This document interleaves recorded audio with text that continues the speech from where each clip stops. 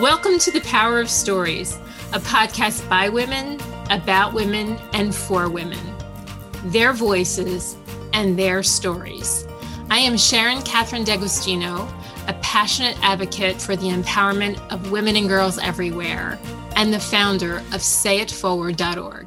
And I'm Yodit Kiflay-Smith, a creative dedicated to making sure the voices and stories of women are heard. I have the privilege of working with Sharon on sayitforward.org to do just that. In this podcast, you will meet courageous women from around the world whose unique path to empowerment will leave you encouraged and inspired. We are happy to welcome Anu Bhatnagar, who is joining us from India. Anu is a catalyst of self-love and meditative living every day in perfect balance of spiritually and business successes. We are so happy to have you join us today. Welcome, Anu. Thank you so much for having me. And I say it truly from the bottom of my heart because Sharon is somebody I love, respect, and admire. So I'm so happy that you guys thought that I should be here. Thank you, Anu. We are so excited to talk with you. So you describe yourself as a catalyst of self-love and meditative living. What does that mean to you? Sometimes you reach that level of awareness and you look at yourself and you're like, okay, like I'm good. Generally, we have spent half of our life by that time. What if it was taught as a subject in schools with maths and English and whatnot and other things? I was not taught this. This is something which is alien, especially in Eastern cultures. Like focusing on self is not even like seen as a good thing. I have seen my parents, my family, always take care of others because that's like a virtue. But you don't have to kill yourself in that process, and you don't have to deny yourself all that basic care or acceptance or love. Self-love is seen as a selfish thing, and more so for women because some of women have this thing ingrained in them that they have to give others' needs priority. And it sounds big, but everybody is doing, even you're doing it 100 times a day without knowing. I just want to bring that awareness in front of girls and women and men and boys also for that matter. And once they cross that mirror, they have seen it, then they cannot delete it. It's there. And once it's there, you start thinking about it. That, oh yeah, when was the last time I took care of my breakfast just the way I'm taking care of breakfast of everybody? That's the person I want to be. Just bring that awareness in your radar somewhere so you don't forget it next time. So very recently, you gave a presentation about health equity for gender equity at the World Economic Forum conference in India. Wow. And love it if you would tell us what in your own life made you such a passionate advocate for gender equity. I'm a single woman. I've seen how the faces of healthcare practitioners change, especially in traditional societies when they see single women. And one of my very great friends, she leads one of India's biggest menopause campaign. What she says is that women are celebrated when they've reached the phase of motherhood, when they're pregnant, when they are having babies. But before that and after that, a woman's life is considered more or less a little redundant, sort of, you are out of you can't have babies. So your purpose is almost done in the world. Nobody says it, but you could always feel it. It's very subtle. So the purpose of woman is just to be healthy so she can have babies. Is that how we are raising half of the world's population? Or she has to be beautiful for her boyfriend or for her husband? I mean, these are the things which we hear and which we see and which are assumed. Is that it? Is that the purpose of a woman? To always be of purpose to a man or be a purpose of procreation? Or is she something of her own? Is she not a God's creation just by being herself? So these are the kind of questions I've always asked, but it just got intensified once I started working in healthcare, which started about 15 years ago. I was fortunate enough to be part of a team which led UAE, which is United Arab Emirates, which I call my country homeland of destination, just like India is my homeland by birth. And I really got a chance to understand how not having a basic healthcare affects women, how not having a basic thing like a packet of sanitary napkins affects a girl who's 11 years old, how that one thing can actually become a factor where she has to drop out of schools, how that goes into the entire cycle of she then not being aware, not getting an education, not being able to have a profession or a career or financial independence. And in lots of developing countries, how that leads for her to get married early. And because she is married early, to have babies early, while her body is not really ready for it. And then the entire cycle continues, so on and so forth. Even today, it still happens, and it happens to literally almost 60% of the world, that there are girls and women who cannot afford that basic one hygienic packet. These kind of things started to really make me, first of all, get angry, then get frustrated, then really start to see that how systematically these problems exist for a large population of the world, and how not having access to basic healthcare when you're pregnant, when a woman is pregnant, or when she is not able to have a safe pregnancy, how these things are really affecting her, and how it creates a chain of unfortunate incidents around her entire life. I got introduced to a concept of universal healthcare. This is all like my self-education. I really didn't go and did some formal, fancy gender studies program or so not. I wish I could, but this is really hands-on experiences of reading, of seeing, of trying to get into the bottom of the thing. It's a huge problem. It's a huge gap. It's not only about not having money. Sometimes it's about not having access. You may have money, but you may not have that facility where you can spend that money and get that health care. Also, I'll tell you two facts which might shock you. One, the entire general medical sciences are built on the fact that they're men, and then women are nothing but smaller men with ovaries. Till about 1931, no medical trials were done on women ever.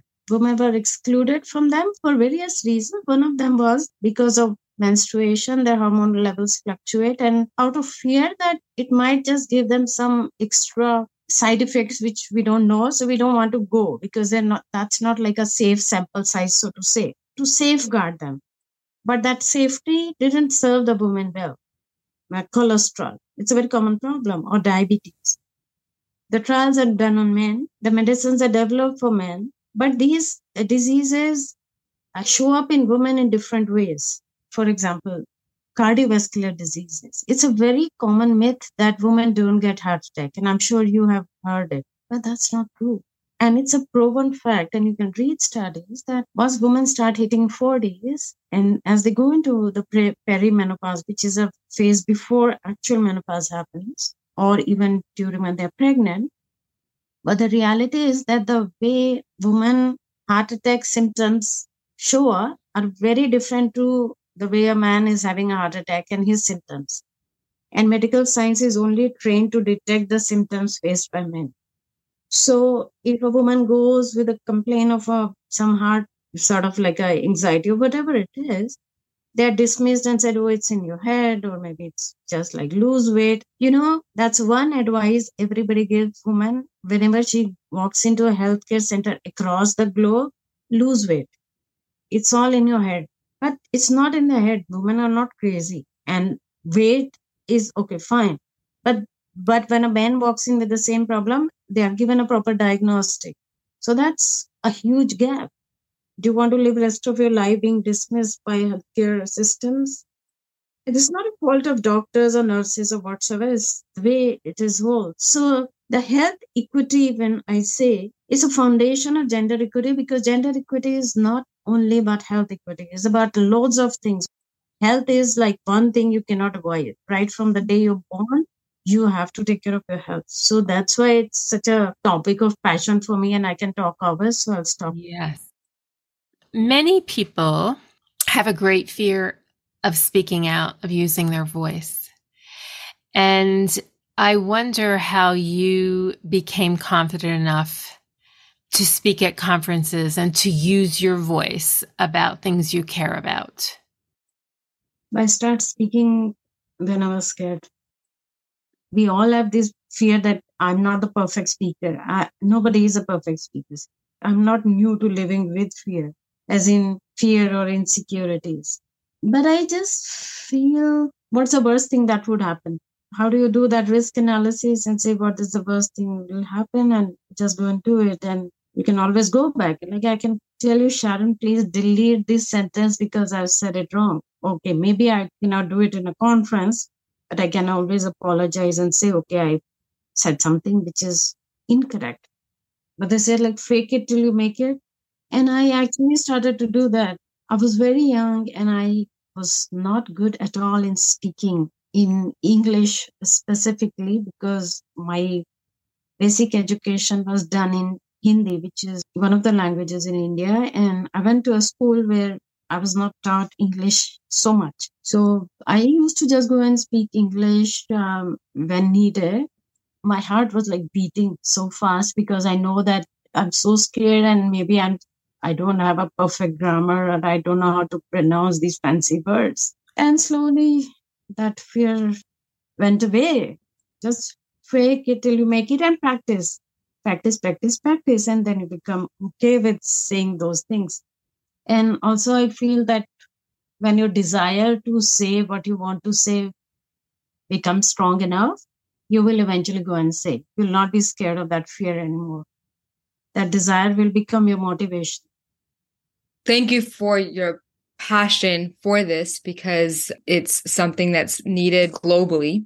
And one thing that I constantly hear with the women that we've been able to talk with is that it's so much easier to advocate for others and for other missions, but it's sometimes hard to advocate for ourselves. So I want to ask you, how have you learned to advocate for yourself? That's actually a very good question. Everybody who has spent time with me, they'll be like, oh, she's so kind and she will take care of your lunch and breakfast and dinner. But have I sort of taken care of myself the way I will take care of you? I mean, the answer was a big no till a couple of years ago because I was very, very hard on myself. I was super critical. I had 101 issues about how I look. I always thought I have to kill myself to get into 5 inches heel because I feel that, oh, I'm slightly shorter than what I should have been. This was something in my head. I don't know. I have really been very super critical of myself and I have really, really not taken care of myself. This is something I'm not proud of. So I'm not advocating.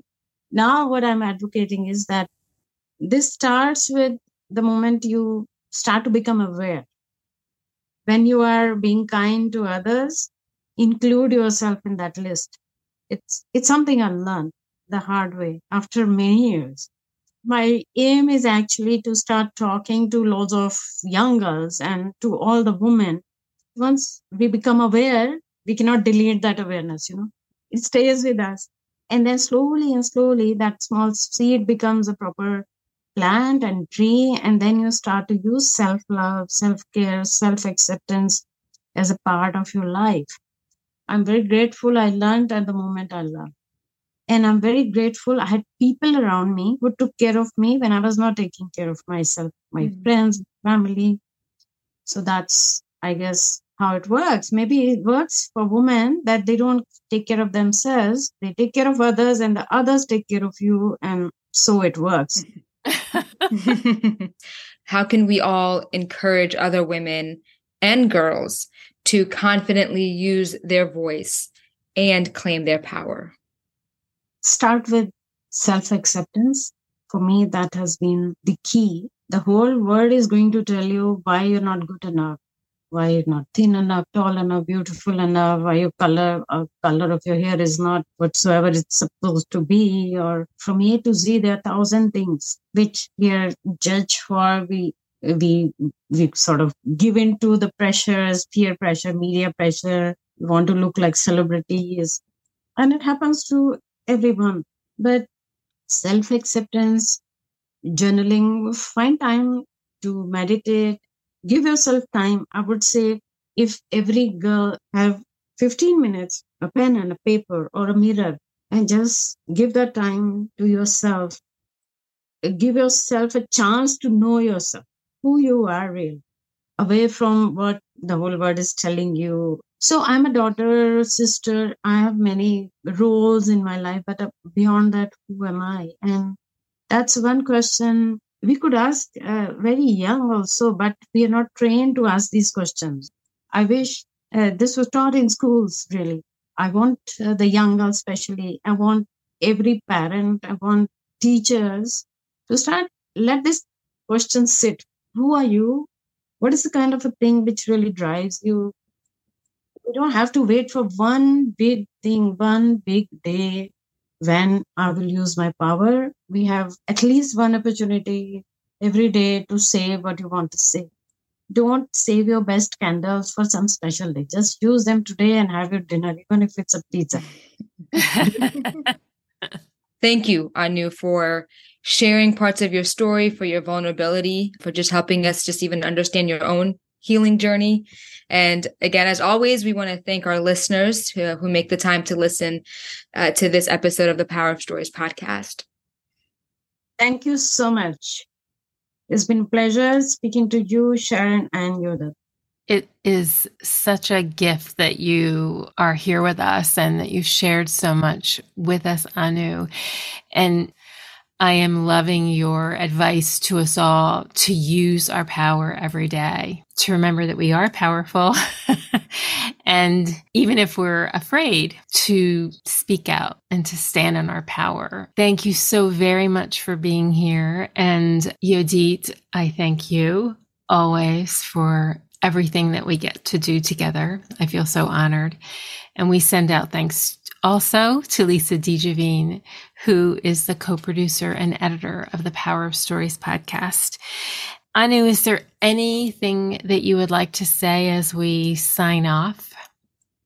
If even one woman listens to this and say, okay, today I'm going to just stop and look at myself in the mirror and, say, yeah, wow, I'm good. I think we're good. Let's start with that. Let's start with self-acceptance, being as normal as brushing your teeth. And to our listeners, we invite you to visit sayitforward.org, a place where you are welcome to share one or more stories about your unique path to empowerment. Or you can read the stories of other women and girls. This is Sharon Catherine D'Agostino and Yodit Kifle-Smith, signing off for now and hoping you'll join us for our next episode of the Power of Stories podcast. If you enjoyed this podcast, we do hope you'll give us a review and recommend the Power of Stories to a friend. And lastly, we want to remind you of the power of your story.